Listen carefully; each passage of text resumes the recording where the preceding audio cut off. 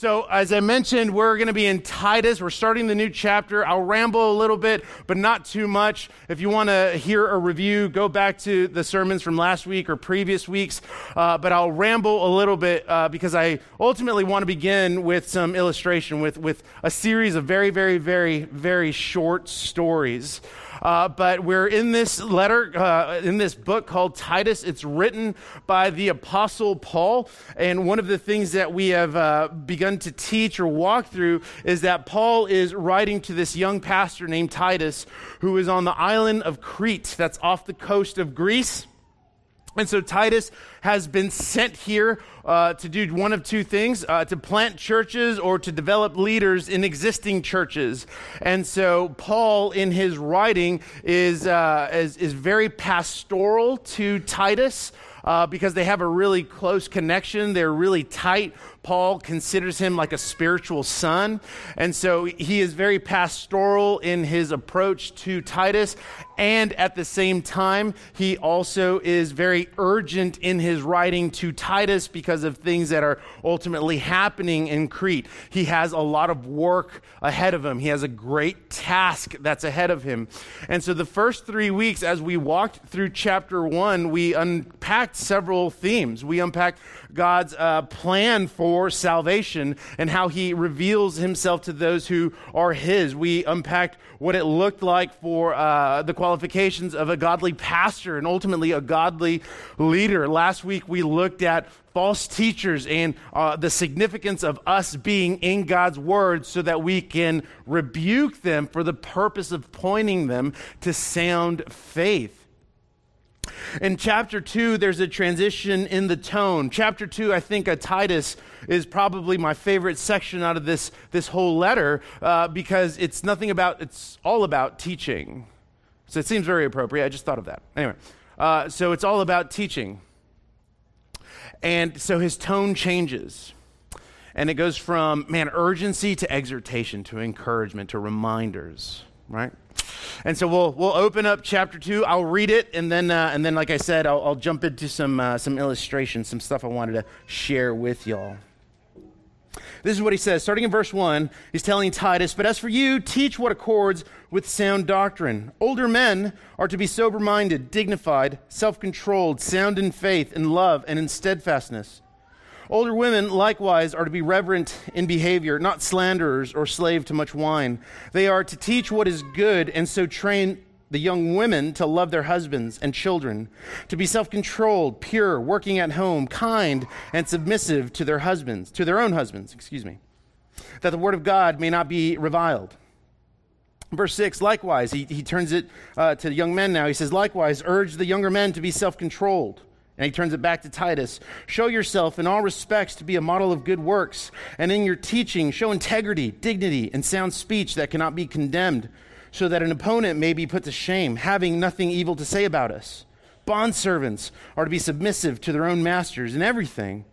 They are to be well-pleasing, not argumentative, not pilfering," that means stealing, they're not to steal, "but showing all good faith, so that in everything they may adorn the doctrine of God our Savior." If you have your Bibles open, that word adorn, I want you to circle it, I want you to underline it. That's a big deal. That's very intentional. He's not just being poetic. He's being very intentional when he uses this word. And when we get there, I'll tell you more about it.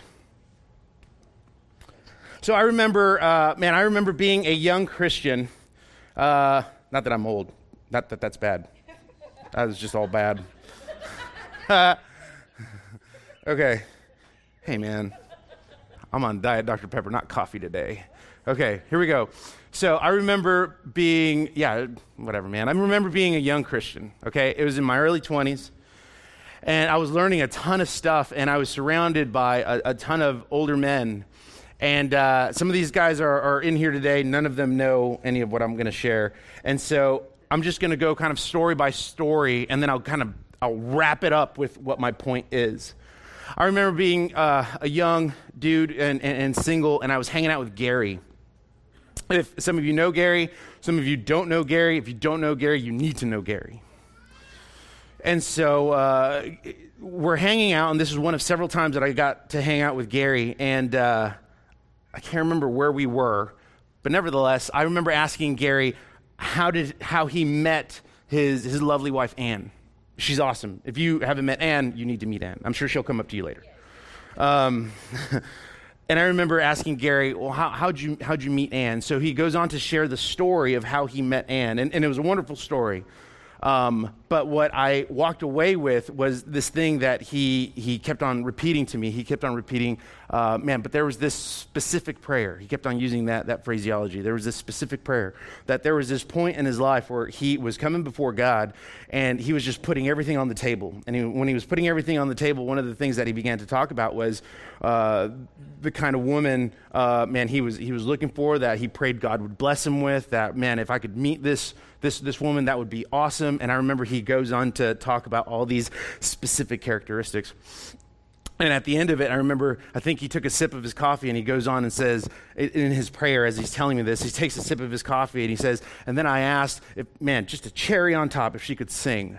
That was the specific prayer. And I remember walking away thinking two things. That was really specific, and he was really confident in going before God.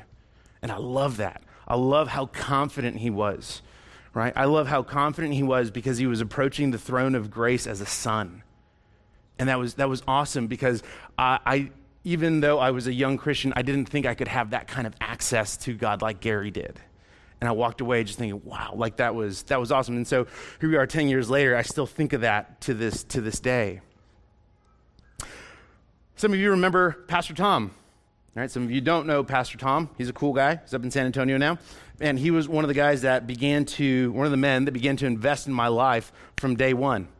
Right? I remember one time we were talking about discipleship at Jason's Deli, and he was nervous because he had just started discipling a couple of other young men. And so he says, would you like to be discipled? And before he finished asking the question, I said, yes, I don't know what that is. Let's do it.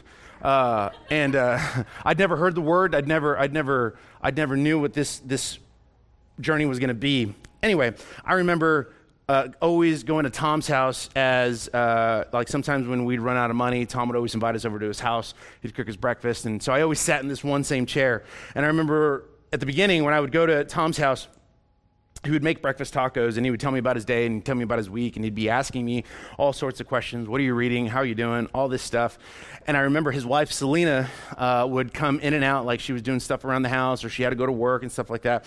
And I remember there would be several occasions where Tom would pause in the middle of our conversation and he would go and check on Selena. He would go and do things for Selena. He would go and wash the dishes and make sure the girls had what they needed before they went to school, and they would do all of these things. And I remember walking away from that occasion, or several of those occasions, just really surprised. I'd never seen a man serve his wife in that way. I'd never seen a man serve his wife in a way that was aside from provision. And so that was very cool, and I remember just taking that with me along the way. At one point, I lived in Denton, Texas. It's just north of Dallas. I love Denton, and I served on staff at a church called Christ Community Church, but because we're cool, we called it C3. And I remember hanging out with Ross. Ross is the lead pastor. Man, I love Ross. He is awesome. He's the biggest sci-fi nerd I have ever met. And so he has 4 kids. And I remember this one time he invited me over to the house and we're hanging out. And then he says, oh man, I got to put my kids to bed. Why don't you come with me? And so he reads, there's 4 kids. One of them slept in their own room. She's the eldest. And then the other 3 slept in one room together. Each one had their own bed. And so Ross starts reading them bedtime stories. I'd never seen that. And so he's reading them bedtime stories. And I'm just sitting there feeling a little awkward because I didn't know what I was supposed to be doing other than listening. And then his youngest, his name is Max. Max is really cool. I love Max, right? At the time, Max was maybe about 4 or 5. And so Max is acting up. And so Ross tells him, hey, you need to stop. Well, Max doesn't, right? And so Ross grabs Max and he taps me on my shoulder and he says, why don't you just go ahead and sit in the living room?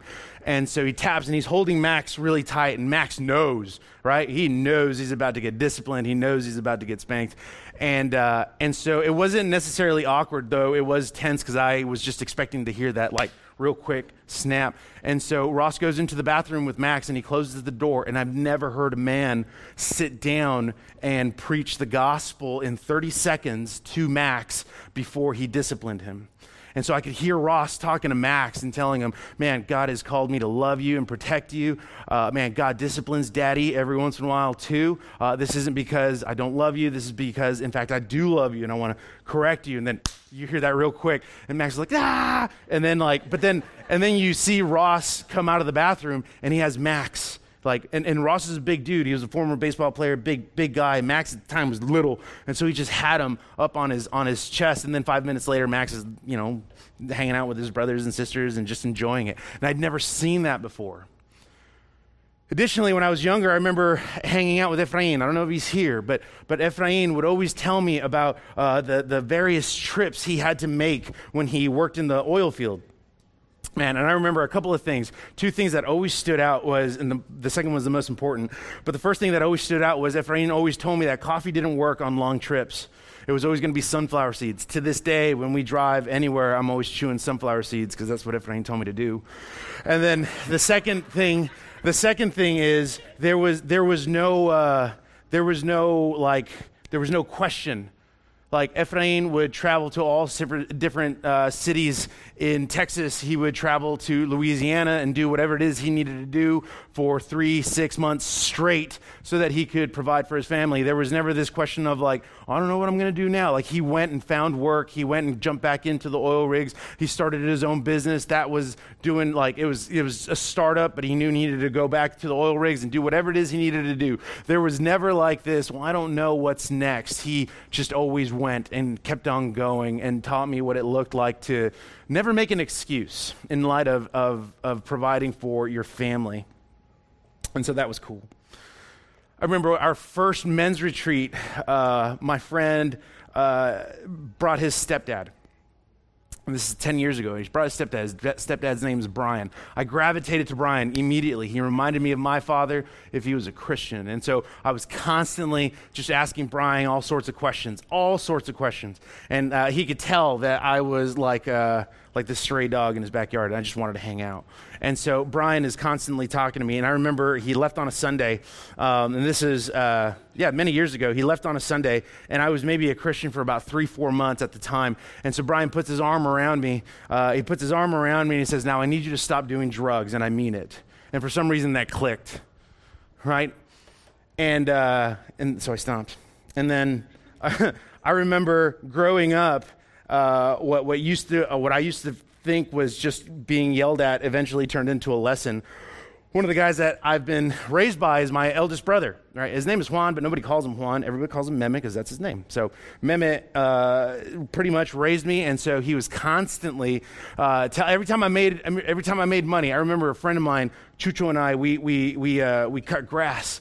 And so we would get money, and Mehmet would say, save it, like that. It was never nice. It was like, save it. Don't spend it. Save it. And he would constantly do this all the time. I remember when I got my first paid job, like a paycheck. I was working at Pizza Hut on 23rd, and Mehmet would keep my paychecks. Homeboy wouldn't even let me cash them. He would keep them, and he kept them in a shoebox, and he just kept them and all this stuff. And then we'd go and cash them together, and he'd say, this is how you budget.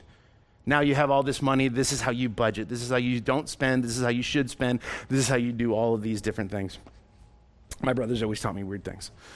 And the point of all of this is that, actually there's two things. When we're talking about discipleship, some of you may have never heard of discipleship, and we'll talk about that later. When it comes to discipleship, class is always in session. If I could give you a bit of I don't want to call it wisdom, but if I could give you a golden nugget, it would be that class is always in session when it comes to discipleship. The second thing I would tell you is that discipleship is not an option for the Christian, it's a lifestyle. Discipleship is not an option for the Christian, it is a lifestyle. And as we begin to walk through chapter 2, one of the first things that came to mind after I began studying it is everything that Paul is telling Titus has nothing to do with gifting or talent. None of this is about gifting or talent, but it is about the responsibility of people in the church. It is about the responsibility that as Christians we hold to, not because of some formal ministry position or some formal ministry title, but because we are Christians. And that's what Paul is getting to. And so he addresses really 5 people. He's going into 6, but whatever, I'll talk about that in a little bit. And what I want to do is I want to not necessarily walk through this quickly, but I don't want to spend a lot of time on it because I do want to talk about discipleship. And maybe I'll just be long-winded. I don't know. We'll figure it out as we go. But the first person that Paul addresses, or I should say this, in verse 1, he says, teach what accords with sound doctrine. So in light of everything that Paul has already been talking to Titus about, he says, man, make sure that everybody is doing this in light of what the Word of God says. And so he begins with older men. When it comes to older men, if we're looking at age, I'm not looking at age. It is the Bible. When it comes to looking at age, we're looking at, well, who's considered an older man? In the context that Paul is writing to, he's considering anyone who's 50 years and older. And so he really gives 4 things. And I'll reread this or I'll just jump into it, but he gives 4 things that he wants older men to be. He says that they are to be sober-minded. That's the first thing. So older gents, the first thing is when it comes to being sober-minded, it means that you're free from addiction. It means that you're free from addiction, that you are sound not only in your decision, but in your judgment, that you are discerning. That's what it means to be sober-minded. That your judgment or your decisions aren't clouded because of addiction, because of other distractions, but you're very clear in how you approach things because you are sober-minded. He says that older men are to be dignified. What does it mean to be dignified? Man, it means that you are worthy of respect.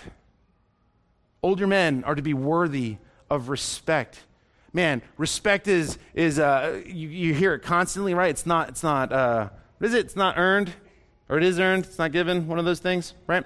When it comes to respect, it's because of the reputation the individual carries. It's because of the character of that individual. It's because of what you can count on that individual to do or be in times where no one else will. That they are dignified. That they are to be self-controlled. And when we talk about self-control, one of the things you'll notice is that Paul uses the word self-controlled 3 times in this section.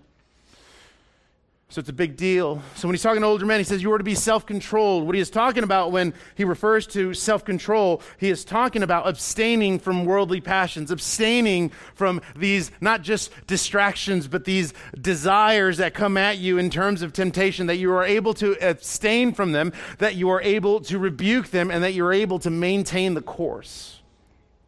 That you are to be self-controlled. And then the last one that he says about older men is my favorite. He says that you were to be sound. And then he gives a sub-points when it comes to sound. He says that you are to be sound in faith, you are to be sound in love, and you are to be sound in steadfastness. Right? But when I think about this, I'm going to blow him up a little bit. When I think about this, I think of Gary. Like that's the man I want to be. When it comes to being sound in faith, in other words, faith is submission to the Word of God. And I see that in Gary, that he is submitted to the Word of God. And as a result, he simply doesn't just believe in God, he believes God. That's a big difference. That is a big difference. Because he believes God, then it naturally transitions into love. That he is able to demonstrate self-sacrificial love in his care, in his time, in his service. That is who the older man is supposed to be. To demonstrate self-sacrificial love. And finally, sound in steadfastness. Another word for steadfastness is to persevere. That the older man is supposed to be sound in their perseverance. That they are to be sound in their perseverance in light of adversity, in light of pressure, especially when it comes to a cultural pressure, a cultural context. You see, in this context that Paul is writing to Titus, there's a lot of things going on in the cities on the island of Crete. There are a lot of things that are going on that are contrary to the Word of God. And so what he is saying to Titus as he addresses older men, he says, man, you want them sound in their perseverance, that in spite of what's going on around them, about what the culture is telling them to do, that they are going to persevere because of their faith in God, His Word, and His promises. That could be translated into our time today, that there are several cultural pressures going on around us or the church, and there is a pressure to conform to each one of these pressures, whatever it may be. And Paul says that the older man will be sound in his perseverance because of his faith in God, because of his faith in God's Word. And we will see that. You see, the secret of soundness is a commitment to the truth of the gospel. And as a result, faith will express itself in service. Paul goes on to address older women, same category as the older men. He says a couple of things about the older women. Women are nervous. He says a couple of things about the women. First thing that he tells the women is that you're to be reverent in behavior, that your behavior, reflects respect, or it commands respect because of how godly you are, because you pursue godliness, because you pursue holiness. That is what your conduct reveals. See, one of the things you're going to notice, whether we're talking about older men or young men, is that everything is ultimately going to point to the person and work of Jesus. At some point, every time we do this, we're preaching something. You are preaching something. Whether you are a single dude or a married woman, you are preaching something. So he says, older women, be reverent in behavior, not slanderers and addicted to much wine. Here's what was going on as to why he addresses those two things specifically. The context and what was happening is some of these older women were getting together because they were empty nesters. Empty nesters are what? When the kids go off to college, right? Everybody leaves the house. Alfin, finally, they leave the house, right? They're at the University of Crete or whatever. And so everybody's going, and so what's going on is these older women are getting together. They're hanging out. Man, they have deserved this time, right? Because the house is empty now. This is so awesome. I love this. And so what are they doing? They're popping some wine. They're enjoying some time together. That's cool. What ends up happening is that it becomes a little bit too much. And a little bit too much turns into slandering, where they're speaking behind other people's backs, where they're gossiping about other people. And so one of the questions I tend to ask is, well, then how do I know if I'm a slanderer?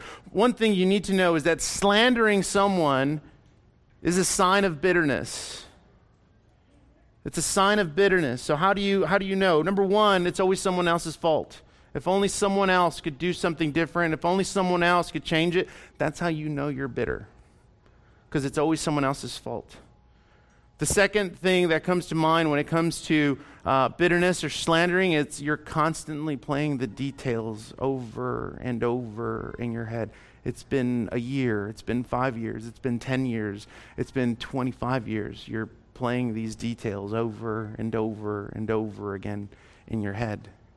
That's a slanderer. That's someone who is gripped by bitterness. Or addicted to wine. Addicted to wine. He's not saying you can't have a glass.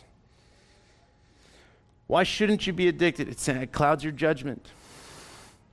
It clouds your judgment. It clouds your judgment. It keeps you from being sound. The next thing he goes on to say about older women is that instead of being a slanderer, instead of being addicted to wine, right, he goes on to say that you are to teach what is good. That you are to teach what is good. Now, I would add to this, I mentioned this a couple of weeks ago, that when it comes to teaching what is good, it is teaching what is good in accordance to what Scripture says. You could look at Philippians 4 for that. We want to be able to discern, we want to be able to teach what is good, what is pleasing, what is noble in light of the work of God, in light of what God has said, in order to point people to the person and work of Jesus, to teach what is good. In addition to teaching what is good, is to train the younger women. That older women are to disciple, are to invest, are to train the younger women. That means including them in daily things, including them in what you already got going on, including them in your failures, including them in your failures, including them in your victory, including them in the craziness that is your house. One of the things that comes with discipleship that ultimately comes up in conversation is it always formal? No, it's not always formal, but class is always in session. Class is always in session. So you are to train the younger women, bring them alongside of you, walk with them in their walk with the Lord, in their walk in their life, walk with them, point them to the work of Jesus, point them to the person of Jesus, point them to sound doctrine, point them to what it looks like to walk after failure. What does it look like to walk in light of success? Train the younger women. And he moves on. He continues. So train the young women to love their husbands and their children. I'll read all of this and I'll go back to it. To love their husbands and their children. To be self-controlled. There's that word again. To be self-controlled, pure, working at home, kind and submissive to their own husbands, that the word of God may not be reviled. So that the word of God may not be reviled. Love their husbands. So what he tells younger women, man, love your husbands, love your children, right? That's incredibly important, and especially in light of a couple of other things that he says. He says, love their husbands, love their children, that they are to work from home and to be submissive. I'll talk about everything else in just a moment. The beauty of what Paul is saying in Titus, in this section for younger women, is that he gives you a beautiful order. Man, first, that your heart would be aligned with the person and work of Jesus. Number two, man, that you would submit to your husband. Now, that does not mean be dominated by your husband. That does not mean domineered by your husband. But submission to godly leadership is because his eyes are on the person and work of Jesus, because he is leading the family in a sound and godly way. So to be submissive to your husbands. That also includes be submissive to your husband as your husband is figuring it out. Because your husband's going to drop the ball, ladies. He's going to drop the ball a lot. And I say that because the last thing, and I'm skipping ahead, but the last thing Paul says is, so that the gospel may not be reviled. That the admonishment for young women who are married or who have kids, the admonishment here is that you would protect the gospel. That you would protect the gospel by how you follow and submit your husband. That you would protect the gospel by how you love your children. That you would protect the gospel by how you manage your home. Now, that does not mean you can't work professionally. We have several professional women here who are beasts at what they do. Okay? He's not saying that, but what he is saying that the house is managed well. The house is managed well. Another way of saying that is that your husband and children do not go neglected. There's a big difference there. That the husband and the children do not go neglected. You could work professionally and then use that as a reason, like, man, I'm strong, I'm intellectual. Yeah, you are. You're super strong and you're super intellectual and you're a beast at what you do, and you neglect your family at home. That's not a marriage issue, that's a heart issue. Okay? Especially on that verse, we can twist it and say a bunch of different things. Man, is your first love God? And then is it your husband? And then is it your children? That you are to manage the house well.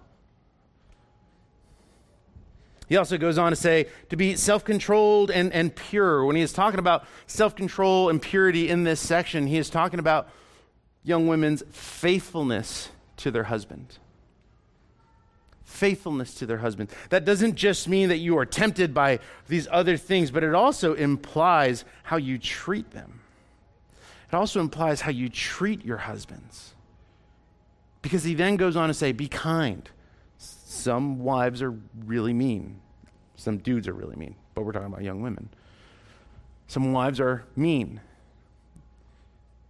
or can be. I say it that way. They can be. So he says, be self-controlled and pure in your faithfulness to your husband. Be kind. Be kind. And protect the gospel.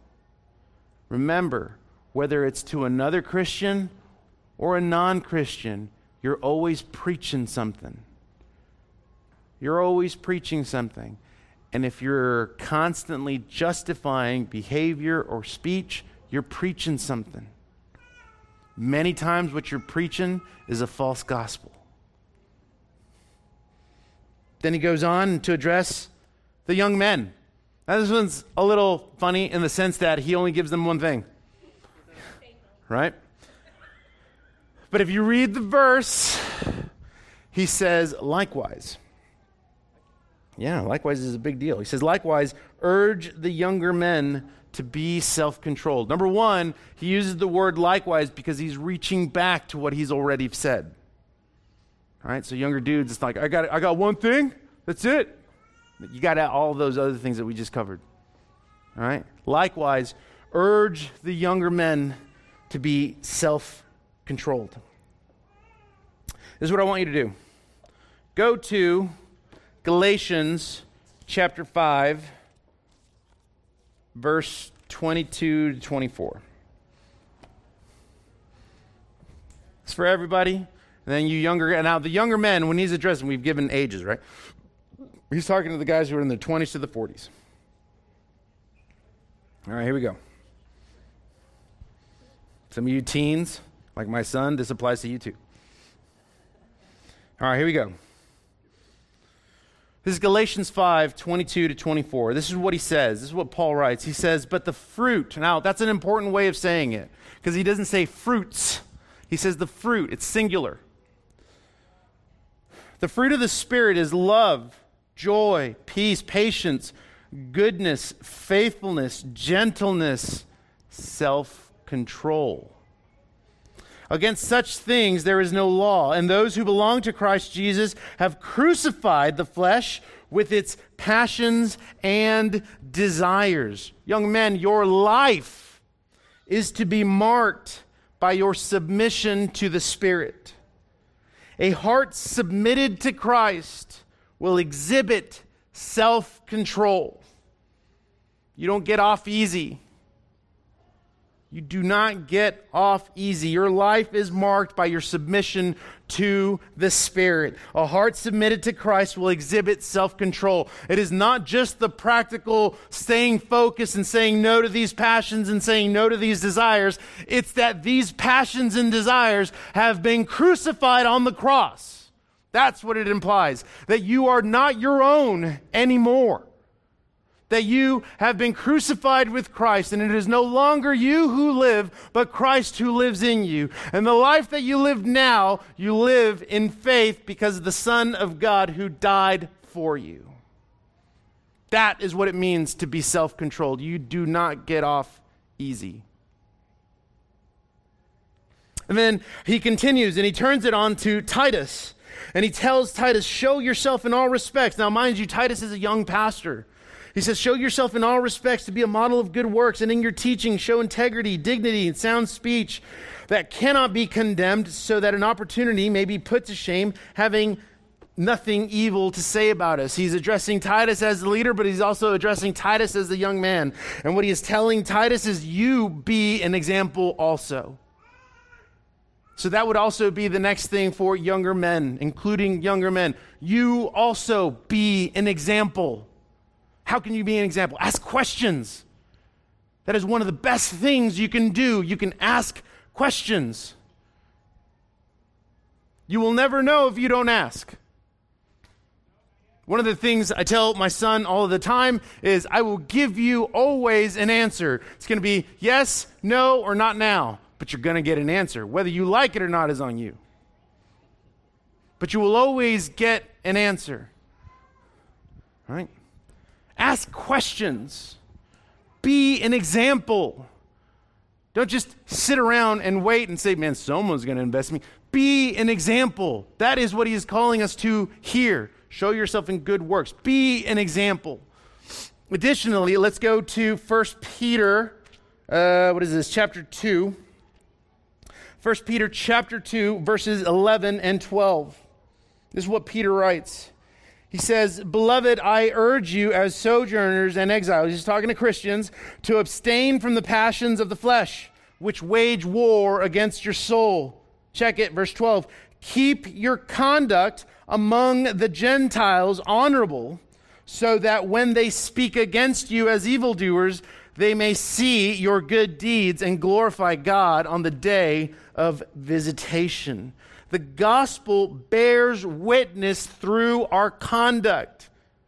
It is both through proclamation and practice. The gospel bears witness through your conduct. You're preaching something to someone.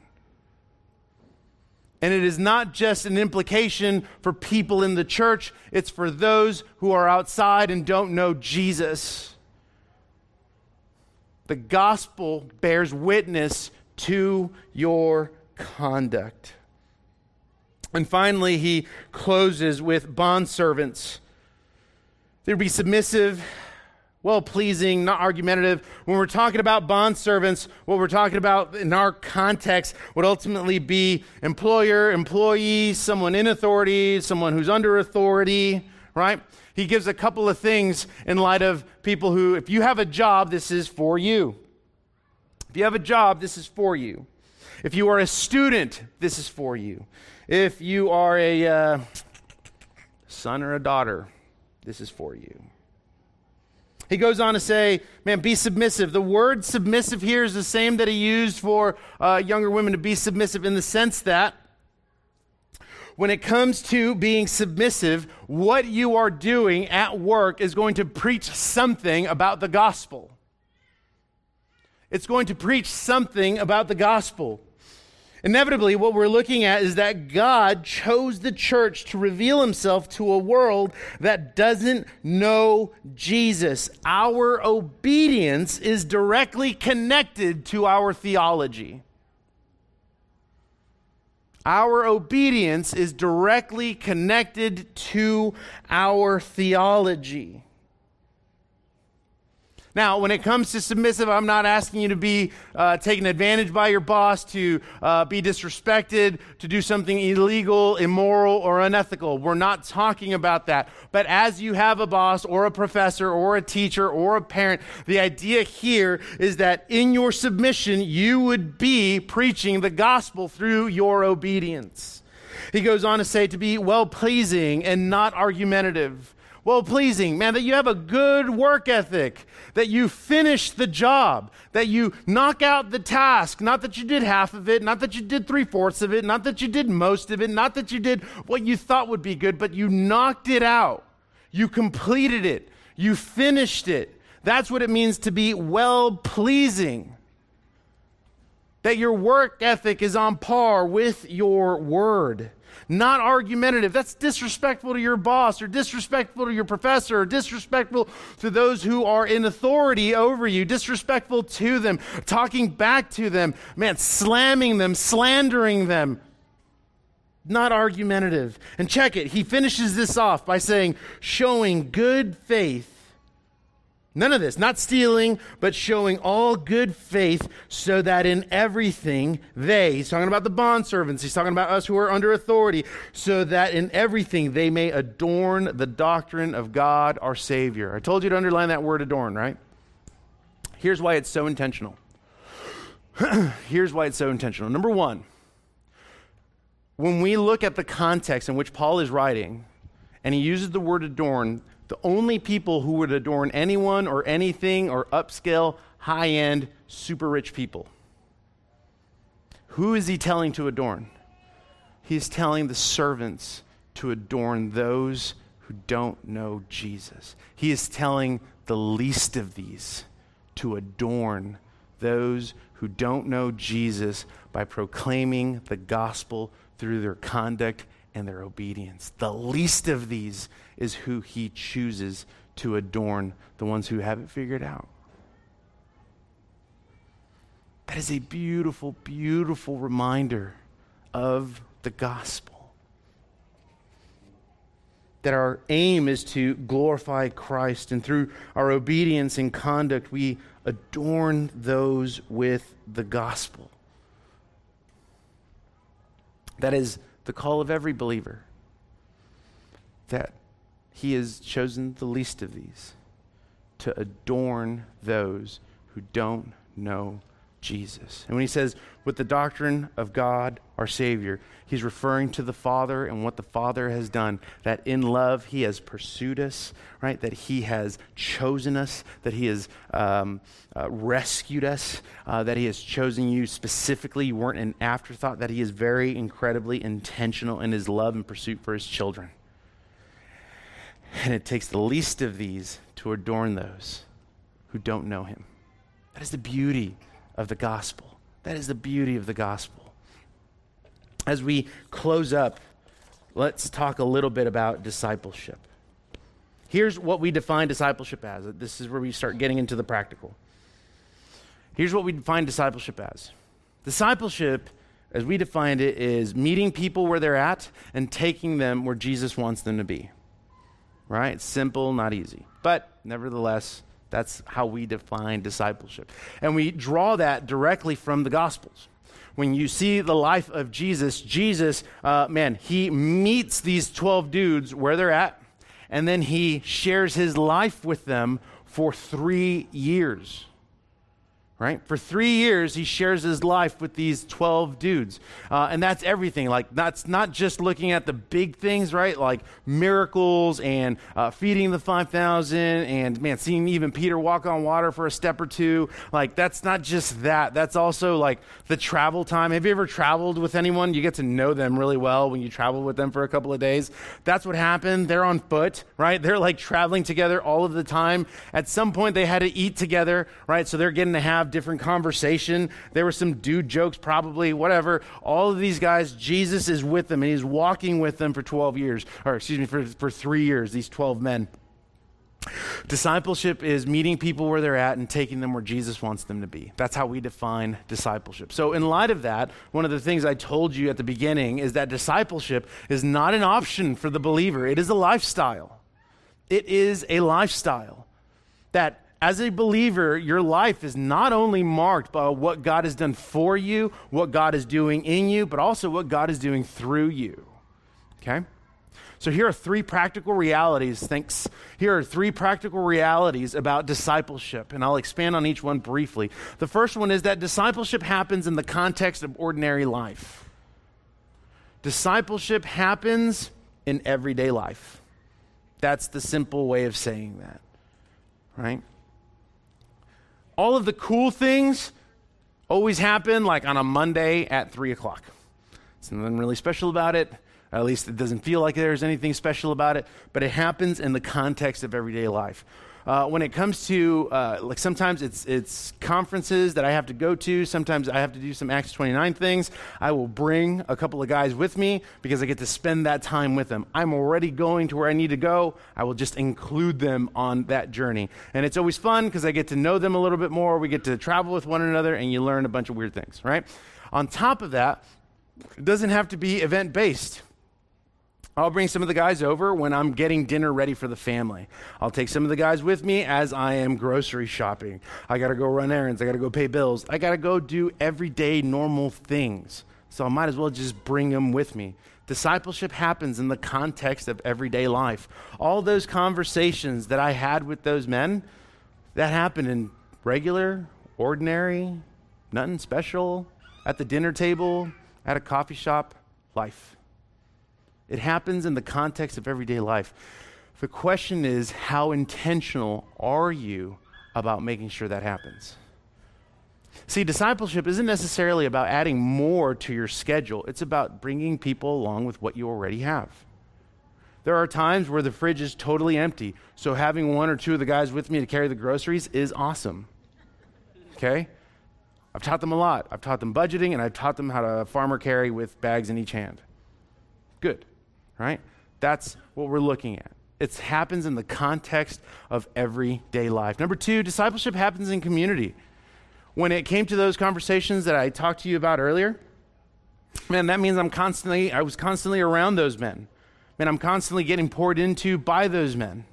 It happens in community. Many Christians are like, yes, I love that, but I don't like the community part. You don't get Jesus without the church, okay? It doesn't work that way. You do not get Jesus without the church.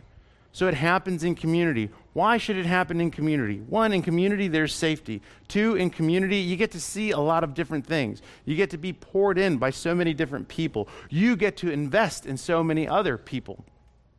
In addition to that, when it happens in community, everything happens in community. Conflict happens in community. Disagreement happens in community. Happiness sometimes happens in community. All of these different things happen in community. You know what? That's really good. You're telling me that out of the 3 years, outside of what we see in the Bible, out of the 3 years, none of those 12 dudes ever wrestled with one another. None of those 12 guys ever had an argument because maybe they didn't understand what Jesus was saying.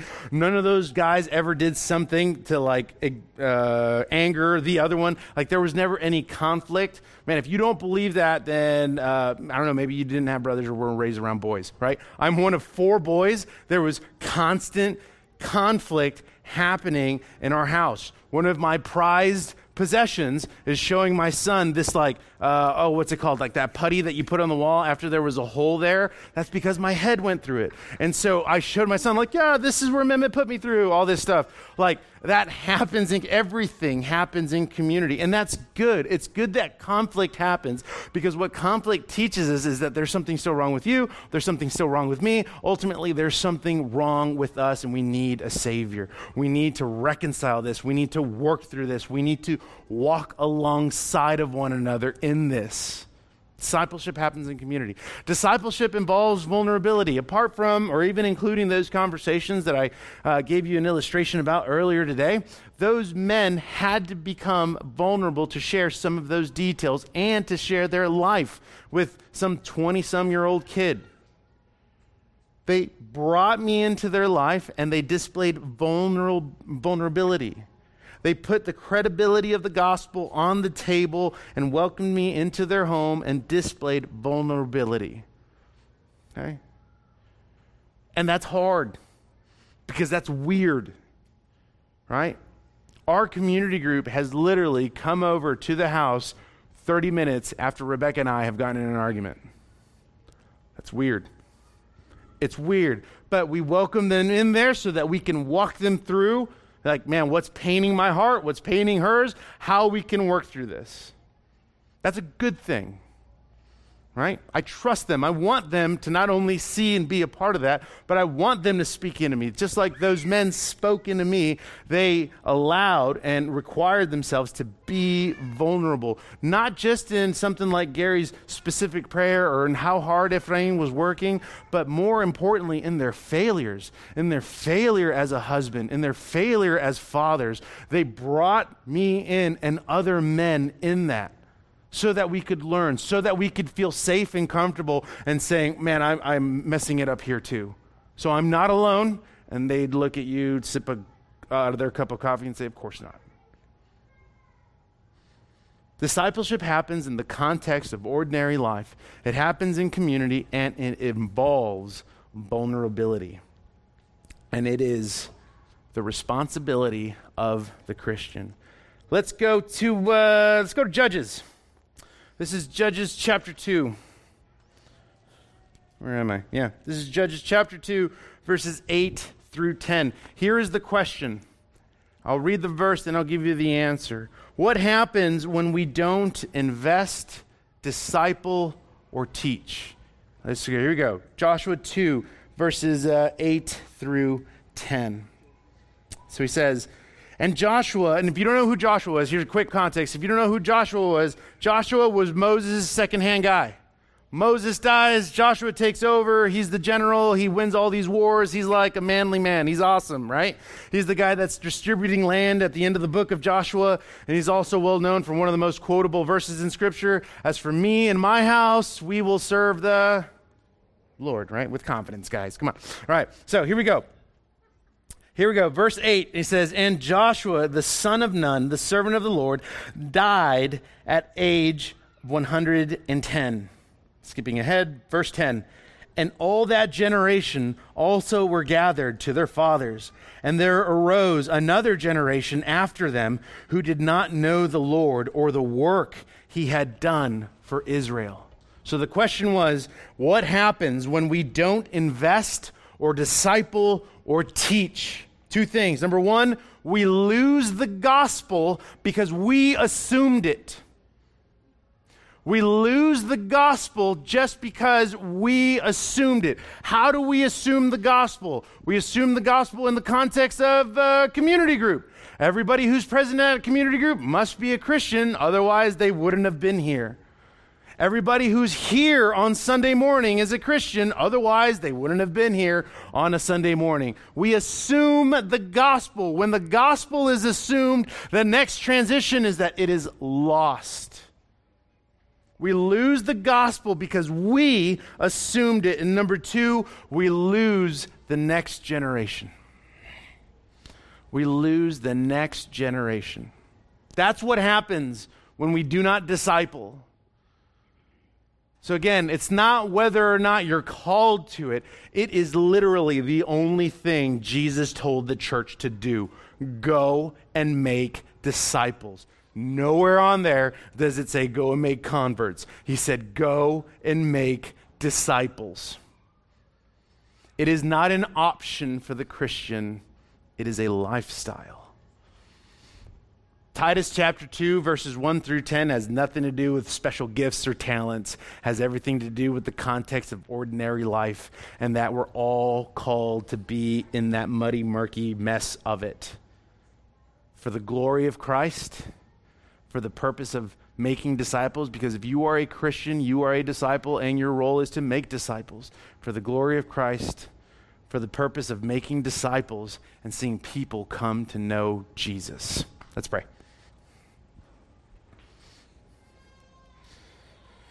God, as we close our time, Lord, number one, thank you for this time. Thank you for allowing us to gather. Thank you for allowing us to walk through your word. Thank you for allowing us to, hear from you and your Holy Spirit. Lord, my prayer, God, is that we would, through your Spirit, be convicted, that we would be challenged, not just to dive into your word, but to obey. God, you call us to obey because you're a good father. You call us to obey not so that we can earn your love, but because you have already loved us so much that you sent your son to die on a cross for sinners. God, you have been pursuing us in love from the beginning, teaching us from the beginning, particularly through our failures. And God, as we close our time, my prayer is that your Spirit would ignite a passion for discipleship and responsibility in and outside the walls of the church, so that you would be glorified, so that disciples would be made, and so that the name of Jesus would be made famous. God, we love you and we thank you for this time. It's in your name that we pray. Amen.